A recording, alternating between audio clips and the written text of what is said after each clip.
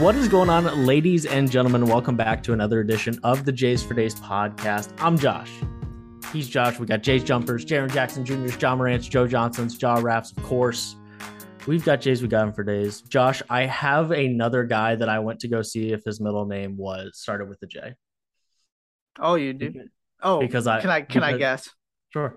Desmond Bain. That's correct. That guy is so good. Holy. But unfortunately, and listen, I'm not one to I'm not one to give his mother Marissa any crap. Okay, I'm not going to do that.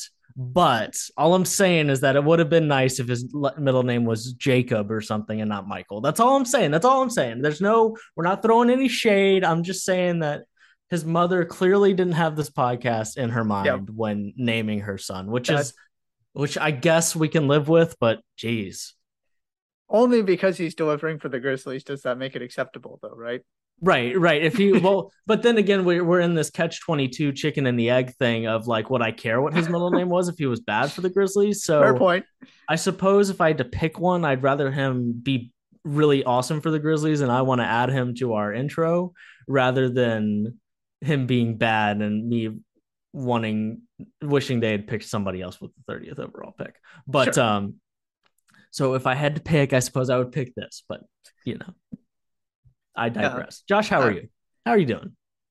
it feels kind of weird the World Series is starting tonight.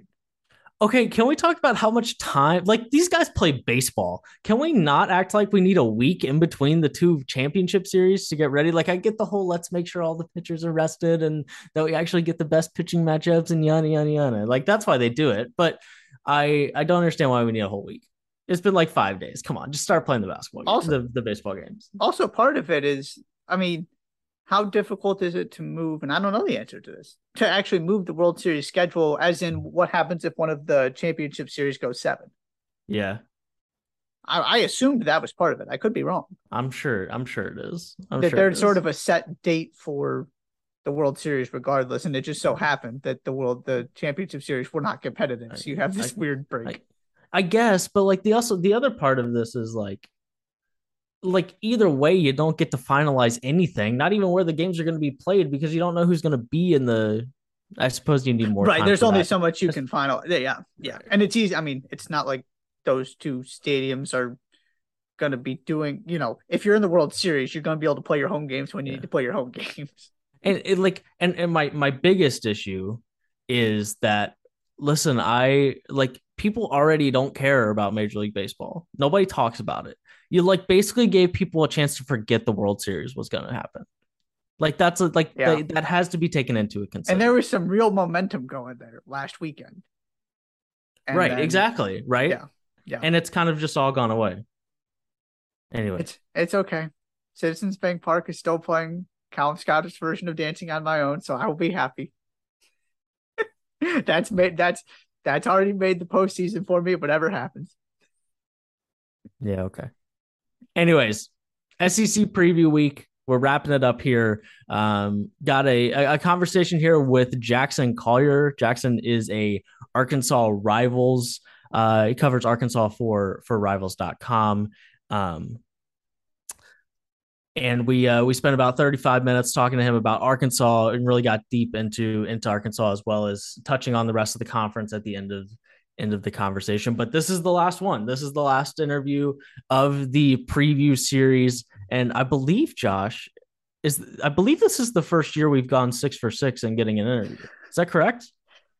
I don't know off the top of my head, but you might be right. Because I think this is year 3 of Yeah. doing all so like an in-depth preview for all 6 conferences. Maybe that's not right, but No, it's definitely. I think you're right about all of this. But I'm pretty sure this is year 3, and I'm almost positive this is the first time that we've actually gotten and someone to come and chat for all 6 interviews. So to Jackson Collier, and I'll go through the rest after the interview. Let's do that. That makes more sense. But yes, the last installment of our preview series when it comes to a conference from conference basis, we'll do some national awards and predictions and things next week. But in terms of conferences specifically, this is the last one. 6 weeks. I mean, Josh, we are now 10 days away from the start of the college basketball season. I'm very, very excited. But before we get to that, we have to get to Jackson Collier. Let's go chat with him about Arkansas and touch on the SEC as well. Joining us now from Arkansas Rivals, among other things, at Jackson Collier on Twitter, JC Hoops, Jackson Collier. You might know him from a couple of different things, but Jackson Collier here to talk some hoops with us, Arkansas, the SEC. Jackson, how are you? Man, I'm doing great. Just a nice Friday out here today. It's finally starting to cool down here in the South a little bit, which I'm enjoying, but doing well and excited to come on here and talk with y'all for a bit. Yeah, we are very excited to kind of hop into the SEC, hop into um, a a pretty anticipated Arkansas season, and so I just want to start there with a pretty general question. Can you remember an Arkansas season that has as much momentum and hype around it as this one? Not as much. I mean, there have been seasons in the past where, there was some hype, the last two seasons there was a lot of hype. The 2020 team or the 2020 recruiting class that went into the first Elite Eight under Musselman, there was a lot of hype around that because of the four in-state four-star prospects that Muss brought in and the transfers and Moses Moody. So there was some hype around that, but the goal at that point in year two under Muss was like, okay, um, at that point, obviously you're going to have a lot of freshmen leading you and just kind of see what the status of the program is. There's a lot of excitement, but not necessarily like hype per se for like, oh, we're going to make the Elite Eight. Oh, we're going to make the Sweet 16. It was like, let's get to the tournament and see what happens. Then they made a run of the Elite Eight. Mm-hmm. That led to hype last year. But to answer your question, like the hype that's around this specific team, I haven't seen in my lifetime. There was some excitement in some of the mid 2010s, Bobby Portis teams, Jalen Barford and Daryl Macon and Moses Kingsley teams. There was some hype around those, but never really anything like this. Probably, and this is before my lifetime, but probably since the Todd Day era, the Corliss Williamson era, all that sort of stuff in the early 90s with Nolan Richardson. And big part of this hype, this excitement is this recruiting class that is coming in, led by these five-star recruits, not just one, multiple, Nick Smith Jr., Anthony Black, Jordan Walsh. What have you seen from these guys so far? What is realistic to expect from them? And kind of what do you think stands out, or what do you think people should be looking for when they actually see these guys take the court for the first time for Arkansas? I think one of the great things about those three specifically is that they're all so different from each other, so they complement each other very well. Nick Smith, the 5-star, he was the highest rated. I think even on Rivals, I think he might have finished as the number one overall prospect in the 22 class. And he's projected to be a top 5 NBA draft pick, and there's good reason for that. He's a pretty good defender. He's very, very fast. I don't think I knew how fast he was until I started watching him in live game situations, starting with the European tour and now the exhibitions and some practices, but very fast, really good at creating with the ball, really good moving without the ball, can knock down a shot, really a true scorer at all three levels, and has the athleticism and explosiveness to finish above the rim. And he's a guy who also has such a professional approach. Musselman's compared his approach to Moses Moody, who was the first one and done in program history. Mm-hmm. And now Steve Kerr is talking about his professionalism as a rookie last year. So to compare Nick Smith's professionalism and his approach to Moses Moody while having that insane level of talent really speaks a lot to him. And I really think when you look at Nick Smith, when you look at this team this year, he's going to be the driving force. I wouldn't be surprised if he managed to average over 15 points a game. He's going to take open shots. He's going to probably shoot a lot because he can make anything. He can finish through contact. He can knock down an open shot or even a contested shot. Everybody's really high on Nick, and for good reason. A lot of people are also high on Anthony Black. Another 5-star, another McDonald's All-American. All three of these guys are 5-star McDonald's All-Americans, which is incredible. But Anthony Black, completely different type of player. While Nick Smith can play on ball kind of point guard too, because he has that ball handling ability, he's mostly going to be off ball. Anthony Black is more of a true point guard. He's also 6'7", 6'8", with a really long wingspan and very athletic. He's a guy who can throw lobs and catch lobs, which I don't know if you see that very often, especially as young as he is at the point guard position. Maybe not much of a shooter. I'm not going to say he's a bad shooter, probably going to hover around the 30% mark. Won't take many outside shots. Really good facilitator, exceptional vision, and very long on the defensive end. He's going to be able to block shots. He's going to be able to generate steals, force turnovers. That's going to feed into transition. He's going to be excellent in the open court, whether that's feeding lobs, finishing at the rim, all that sort of stuff. Jordan Walsh, kind of rounding out these first three. He's the most raw of the three, but he's also probably the most athletic. Insane athlete. I think he has over a 7-foot wingspan. He's 6'7". He runs really hard. Incredible vertical. And when you compare, or when you talk about all that, you also have to take into account he's a good basketball player too. Not the best shooter in the world, but has the ability to knock down an outside shot. In spots in high school and on the AAU circuit, he was finishing through contact really well, getting to the free throw line. Probably needs to hit a higher percentage of free throws. Probably needs to get a little bit better at finishing through contact at the rim. Maybe needs a little more confidence at this high level of college basketball. But, he's another 5-star who, once he starts tapping into his potential and once he starts developing, more as a basketball player. I mean, he is a good basketball player, but he's mainly an athlete at this point in his career. Once he starts developing as a basketball player on top of his athleticism, sky's the limit for him too.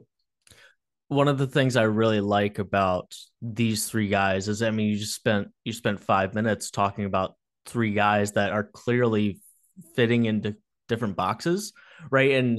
And we'll get to, I mean, there are a lot of cooks in the kitchen when it comes to this basketball team. When you bring in as many new guys as you bring in, and all of them have played productive college basketball minutes before, other than the 5-star freshman, of course, that things can get crowded. But when it comes to those freshmen, right, it's not, I mean, I'm not worried about Anthony Black or Jordan Walsh being upset about Nick Smith taking more shots, because Nick Smith's probably going to take more shots, and it doesn't seem like that those other two guys that is going to end up being the main job. And then when you add those two guys, as athletic as, well, all three of them, but specifically those last two guys at 6'7", then you add a guy like Trayvon Brazil from Missouri.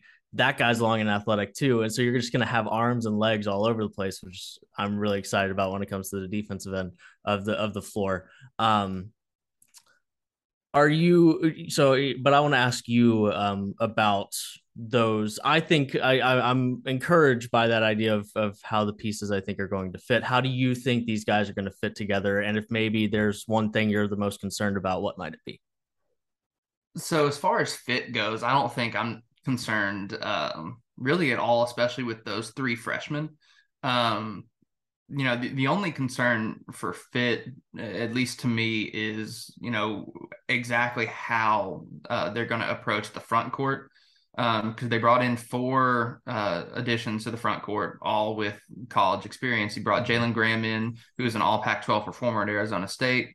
The Mitchell twins from Rhode Island, who were very, very good at Rhode Island. And then on top of that, you already mentioned Trevin Brazil. And those are all guys who were in the front court. And, this was a response to Arkansas playing Duke in the Elite Eight. And Duke just had a lot bigger presence in the front court and in the paint, and kind of just bodied Arkansas in the paint a little bit. Arkansas only had really Jalen Williams as a big body. And other than that, it was a bunch of 6'7" wings. So now you look at Graham, you look at the twins, you look at Brazil, they're all 6'9", 6'10", and they're not small. They're the twins are 250. Brazil's probably 235 or something. A lot of increased depth in the front court. Where that gets into fit, it's just I'm not sure how the minutes are going to shake out. And the reason I don't know is because I don't even think the staff knows yet. You throughout the summer, throughout the European tour, throughout the exhibitions, the red white game, you've had different guys step up at different times. Brazil's been probably the most consistent, but then you've seen flashes from either one of the Mitchell twins. You saw flashes from one of only two returners from last year's team, Kamani Johnson in Europe. You're seeing flashes from Jalen Graham recently. So it's just a matter of how you determine those roles and if you can determine them as early as you need to so that guys can kind of buy into their roles and contribute in those roles. You mentioned this is basically a brand new roster with the exception of a couple guys. We saw Texas try and do something somewhat similar last season. Didn't exactly go well from a chemistry standpoint. What has, and of course, Eric Musselman is not new to the transfer portal. Eric Musselman has been used to turning rosters over. It's not like this is his first go around, but we were kind of talking, just trying to find an example of so much talent acquisition, starting with such a sort of blank slate here. What has the coaching staff said about trying to integrate all of these new pieces? And is the sort of off court, we've talked a lot about the on court fit, is the off court situation at all concerning to you? This idea that, right, you're not just bringing in bodies, you're bringing in guys who are playing 20 plus minutes a game last season and being really key parts of their teams, now all coming into the same spot. And you have 3 5-star freshmen who are also going to be key contributors. There's just a lot going on there. And then on top of that, the other 3 freshmen, because they brought in 6 freshmen in this class, the other 3 were also all Rivals 150 players. So even those guys, that's Barry Dunning, Darian Ford, and Joseph Pinion, those guys are still high-level recruits too. They might not be McDonald's All-Americans, but those are guys who had plenty of high major offers. And so, yeah, it is one of those things that it was a concern from everybody. I mean, national media, local media is wondering, and even the coaching staff to some degree might have even wondered, how are we going to develop this chemistry off the court, on the court, and also still foster an environment of, competing for minutes and all that sort of stuff. But everything that Musselman has said is that, the energy in practice, the chemistry in practice is at an all-time high. He said at one point they might have been the farthest along that they've been in their time here, while still having to slow things down because of all the youth and because of all the new additions. So he's taken a patient approach, and I think that's really paid off. He's also talked about, he mentioned in the team meal and team meeting before the Roger State exhibition, how there was more people talking in that room than at any point in his time at Arkansas. So you had players talking to each other, interacting with each other, and then you had Nick Smith watching film and also talking to people as well. And he even went as far as to say, last year's Elite Eight team, there were times where it was silent. People were just eating their food and not really saying much. Last week, it was lively and a lot of people were talking, getting along well. And I think it really bodes well for, looking at the relationships between the players themselves and between the coaching staff and the players. I think part of the reason that's gone so well is because of the international travel to Europe for 4 games. I mean, you play 4 games, you develop some actual game chemistry with your teammates, and then also you're traveling the world and you go and you experience cool things in Spain and Italy. And Anthony Black was one of the guys who apparently he's traveled internationally quite a bit. So he was one of the guys who helped, I think, 5 or 6 other guys through security and customs at one point in one of the countries, which is pretty cool. But, those sort of experiences really go a long way to, bonding as a team and generating friendships and good chemistry.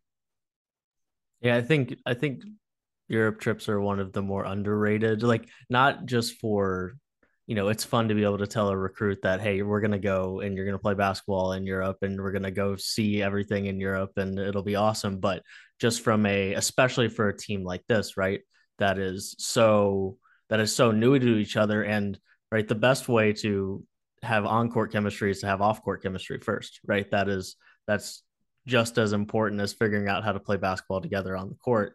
So that's huge.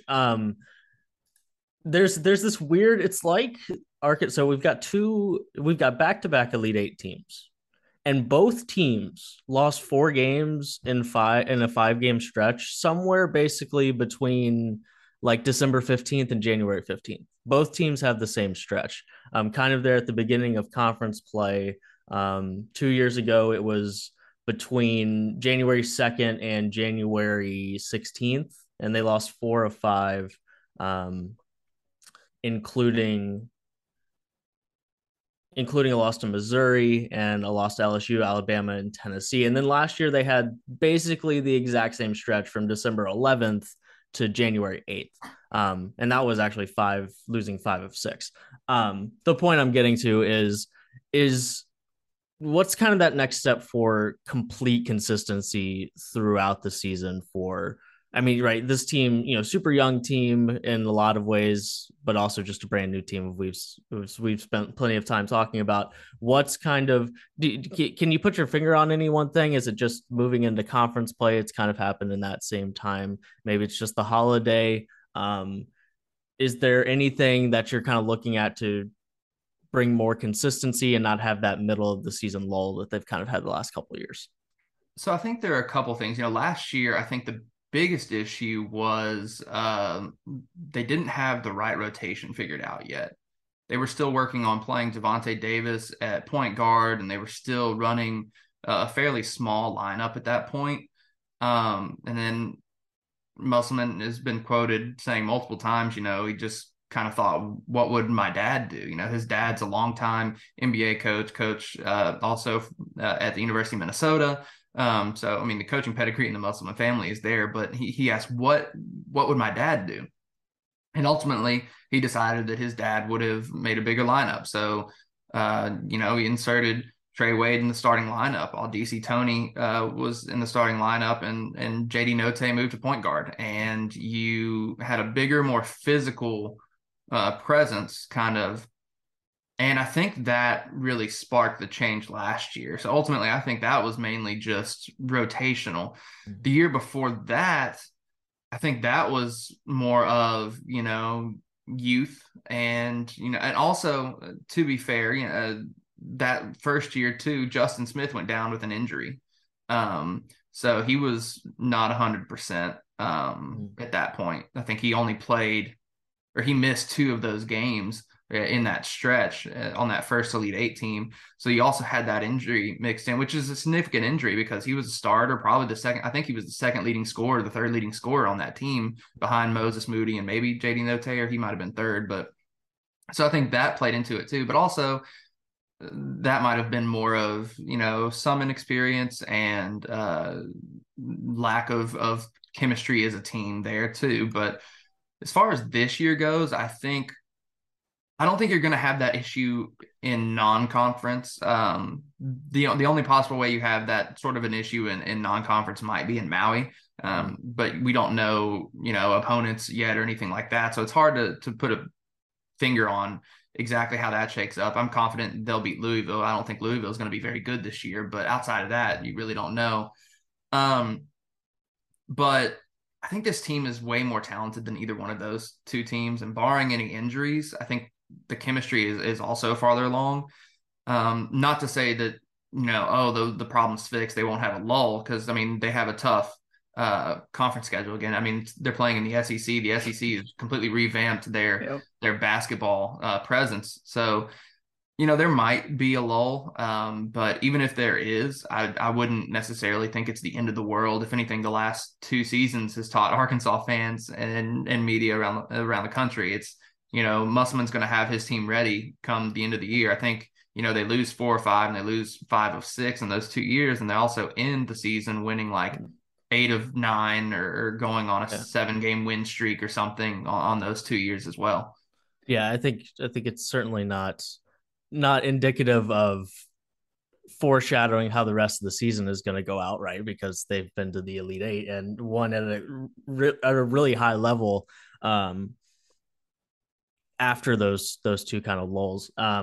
I am curious if it's maybe a little bit of, right. I think the Maui tournament this year will be important for getting reps against really good teams, right? And you wrote for Rivals kind of broke down their non-conference schedule and what you thought how you thought it might shake out. And if you look, right, it's you get to play Oklahoma, right?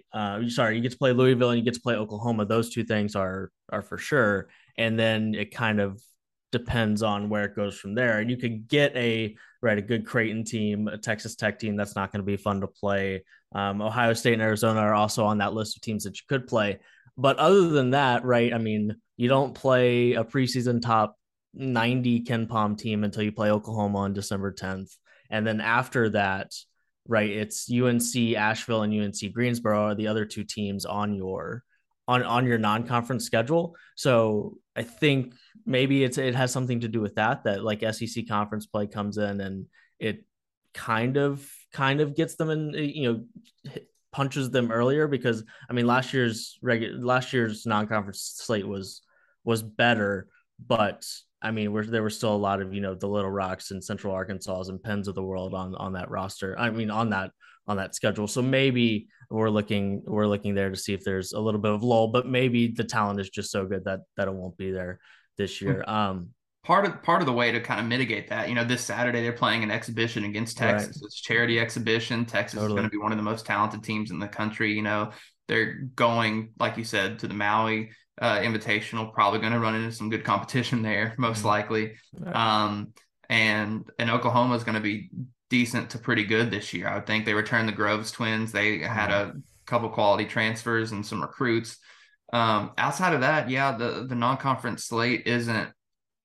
I'm not going to call it bad. It's selected well, I think, because a lot of these teams are slated to finish top 3 in their conference. That doesn't necessarily translate to like a tough schedule, but it at least doesn't hurt Ken Palm or Net or something as much as playing like Little Rock and UCA last year destroyed any hope at building a strong net or strength of record, strength of schedule. Right. And finally, before we jump to the rest of the conference, if there's one thing you're looking at this point, based on what you've seen, what you've heard, that's going to be the key to either determining how far this team can go, sort of what that ceiling is, key to their success, what do you think that would be? Oh gosh. There are a few things I could point to. I guess the number one overall thing would have to be, perimeter shooting. This team doesn't look like they have a bunch of knockdown shooters. They have some guys who can hit shots. Nick Smith, I think, is probably going to shoot 37+% from the outside. Hopefully Ricky Council can get back to his number from his first year at Wichita State before he was, ball dominant and having to take all the shots for them. When he was taking better shots, he was a better shooter. His form is kind of different, but outside of those two, though, you hope that Trevin Brazil can be a little consistent. You hope that Jordan Walsh can step out and hit, and you hope that Devontae Davis can hit a couple shots, and maybe even Anthony Black. But I think the one thing about this team is they're going to attack the rim. They're going to get to the free throw line, and they're going to take good open perimeter shots, and they're going to shoot a lower volume. I think they shot around 24 to 25 per game last year. I bet that number goes to 17 or so this year, maybe 18. And those will be better shots. They just need to knock them down. I think if they manage to shoot 33 to 34% from 3, which is better than last year and right on pace with the year before last, with having more talent than they've had on either of those last two things, I think that could really push them into a Final Four type consideration. The other two kind of ancillary notes I would consider would be like free throw percentage and like getting to the free throw line and making them. They shot a ton of free throws against Rogers State. They did not shoot a good percentage at all. Not necessarily worried about that. I think they will be a good free throw shooting team, but I haven't seen it so far. I think part of that too is just who is getting to the line. You need to get your better free throw shooters to the line. And as any young team, gotta control the turnovers a little bit. You can't turn the ball over a lot and expect a ton of success. So kind of, turnovers and free throw percentage are kind of secondary, but I think the biggest thing is definitely perimeter shooting, because you don't want defenses to start packing it in on a team that really thrives at getting to the rim, has a bunch of rim runners and guys who play above the rim, because then you're destined for even higher contested shots. You're destined for charge calls and all that sort of stuff. I think it's fascinating that in a time with the sport where 3-point shooting is such a sought after commodity, that almost every year the team with the most like 5-star prospects is a team that we're concerned about their shooting. Like just because the guys who jump to the top of recruiting classes typically are guys that are just uber athletic, like right, kind of the same idea as how we draft in the NBA draft. There's a lot of like, oh, that guy is so raw, athletic, the potential is off the charts. But maybe the edges are still rough, so to speak. I mean, it feels like every year that Duke is like has a really elite recruiting class. Like, okay, can they shoot the basketball? Kentucky, we seem to be asking that question all the time. And this year it's CJ Frederick and Antonio Graves, one of those, that are going to be the shooting. Anyways, so let's kind of go to the rest of this conference. I think a lot of people expect Arkansas to be in the conversation for the top of the conference, making a run at a regular season title, being this is a team that's, along with a couple of other teams, a top 15 team in the country in preseason in terms of the AP poll. So in theory, that means that they're going to make a run at a regular season title. When it comes to the top tier of this conference, right, there are kind of three teams that seem to be with Kentucky, Arkansas, and Tennessee. Do you think is your top tier of this conference all three of those teams, just two of them? Is Kentucky ahead of the rest? Do you think Arkansas might be? What are you kind of seeing in terms of the tippity top of the conference? I Heading would into say this those three are definitely the top tier, and then you have a kind of a second tier behind them with Alabama, Auburn, and maybe some others. It's hard to gauge some of these programs like LSU. They brought in a bunch of transfers from, oh heck, where did he come from? Murray State. Murray State, yeah. So they brought and they were a good team. And Yep. Justice Hill's a Little Rock native. He's down at LSU now, and he was really strong for them. I forget the big man's name, but they landed big man too. It's just going to be interesting to see how those guys all, gel together and then also compete at the next level, because you can be a very good player and a very good team at the level that Murray State was at. But playing in the SEC is completely different. I mean, I say it's completely different. Basketball is one of those sports where there is a lot of parity across college basketball, which is great because there's a lot of talent in the country. But I don't know if I'm trying to remember how many players he brought from Murray State, like maybe five. I think it might have been five Somewhere or so. between 3 and 5. Yeah, it was significant. So, and if that's your foundation for your roster, at least two of them are probably going to start. That's. I'm not saying that's a bad thing. I'm just interested to see how that's. I can't sit here and make a prediction for how I think they're going to do because of that. Florida is another team with a new coach, Matt McMahon, who might be able to be pretty good. We kind of knew what to expect under Mike White and kind of be conservative with expectations for Florida under Mike White. So I don't know. As far as that second tier, I definitely see Alabama and Auburn. And outside of that, it's just kind of guesswork. I would hope that, Jans at Mississippi State can do some good things. I mean, the stronger the conference, the better, obviously. So you always kind of hope that teams are good. Maybe this is the year that, Stackhouse finished strong last year at Vanderbilt. Maybe this is the year he can kind of capitalize on that. But, he loses Scottie Pippen Jr. So where do the points come from there? South Carolina and Georgia are probably going to be in a lot of trouble at the bottom. Missouri's another team, you don't really know what to expect with some of those transfers either, but they have a couple of guys returning that are pretty solid. But yeah, as far as the first and second tier, I think it's Kentucky, Arkansas, Tennessee at that first tier, all pretty even. Alabama, Auburn right behind them, maybe Florida, and then who knows after that. Looking at some of those top kind of two tiers you mentioned, it seems like we're going to have a lot of the same questions about some of these teams we did last season, whether it's, Tennessee, can you get enough offensively, especially without Kennedy Chandler there? Kentucky, can you kind of take that next step and get a little bit more out of this roster? What does it look like with the changes? Alabama shoots a million threes last year. They couldn't hit them. Does that sort of system translate? Auburn's guards, sometimes the decision making is shaky. It's a completely new front court.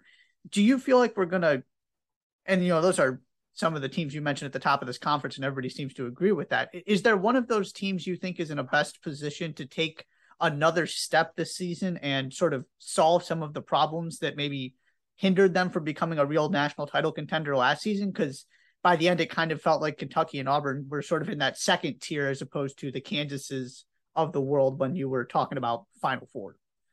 So I think you look at Arkansas and just the immense level of talent they have. So Musselman has done with the Arkansas roster. I mean, they've had talent, more talent than they had under Mike Anderson, under Musselman so far. But I don't think he had talent that was necessarily geared to make an Elite Eight run the last 2 years. But this season, this is the most talented roster Arkansas has had in decades. And I think by having that much talent while also addressing the issue of the interior presence like they had last year, I think that puts Arkansas in a really good position to take that next step. I also think Kentucky is in that same boat too, because, they were able to land another top recruiting class. They were able to retain some guys. Jacob Toppin's supposed to have a breakout year this year too. And they got Big O back, Oscar Shibwe. So I think they're in a position as well to take another step back to, where Kentucky's supposed to be. I mean, they're coming off of a first round, or was it a first round or a second round exit, and then a losing season the year before that. So Kentucky's kind of in uncharted waters. I expect them to take that next step as well. Tennessee, I think they're going to be right about the same. I think they're going to be really, really good in the regular season and in conference play. Probably get a favorable seed, and then round of 32 or Sweet 16. Nothing wrong with making a Sweet 16. They could even potentially make an Elite Eight. I don't think they're geared towards national title run, though. Alabama is always a wild card because of their style of play and the amount of talent they have. Isn't that the truth? I mean, it really is puzzling. They always have. They're probably on equal footing with talent as the top tier of the conference. Like they signed a lot of talent. They landed some elite talent in the transfer portal this year. They still have Javon Quinterly. It's just a matter of, number one, getting Quinterly healthy. Number two, how those guys, gel together, develop chemistry. And then number three, can they make their outside shots? Yeah. If any two of those things happen, I think they'll take another step too. But, I mean, again, I think they're a complete wild card. You just don't know. Auburn is also kind of in a wild card spot. I think their talent level is down. But Bruce Pearl is also a heck of a coach, and I think he can surprise you. So I'm going to at least say Auburn is, at worst, a step back from where they were, and they're going to be round 32. It probably round of 32 kind of expectations from me, at least. Yeah, Alabama is one of those teams. It's like, man, they have Mark Sears, and they have Namari Burnett, and they have a freshman in Jaden Bradley, and then Javon Quinterly is still returning from an ACL injury. There's so much talent in that backcourt, and there has been talent in that backcourt for basically since Nate Oates got there. And that's the question, right? Can we not turn the ball over? Can we make our 3-pointers and have some sort of consistency in those two things? But yeah. Jackson, thank you so much for taking the time. Real quick, where can people find your stuff? Any promotions that you'd like to do? Yeah, so I'm on Twitter at Jackson Collier. Pretty easy to find me. JACKSONCOLLIER. Any articles that I write, mostly related to Arkansas. Also do some SEC stuff for Rivals at hogbeat.com. Yeah, that's pretty much it.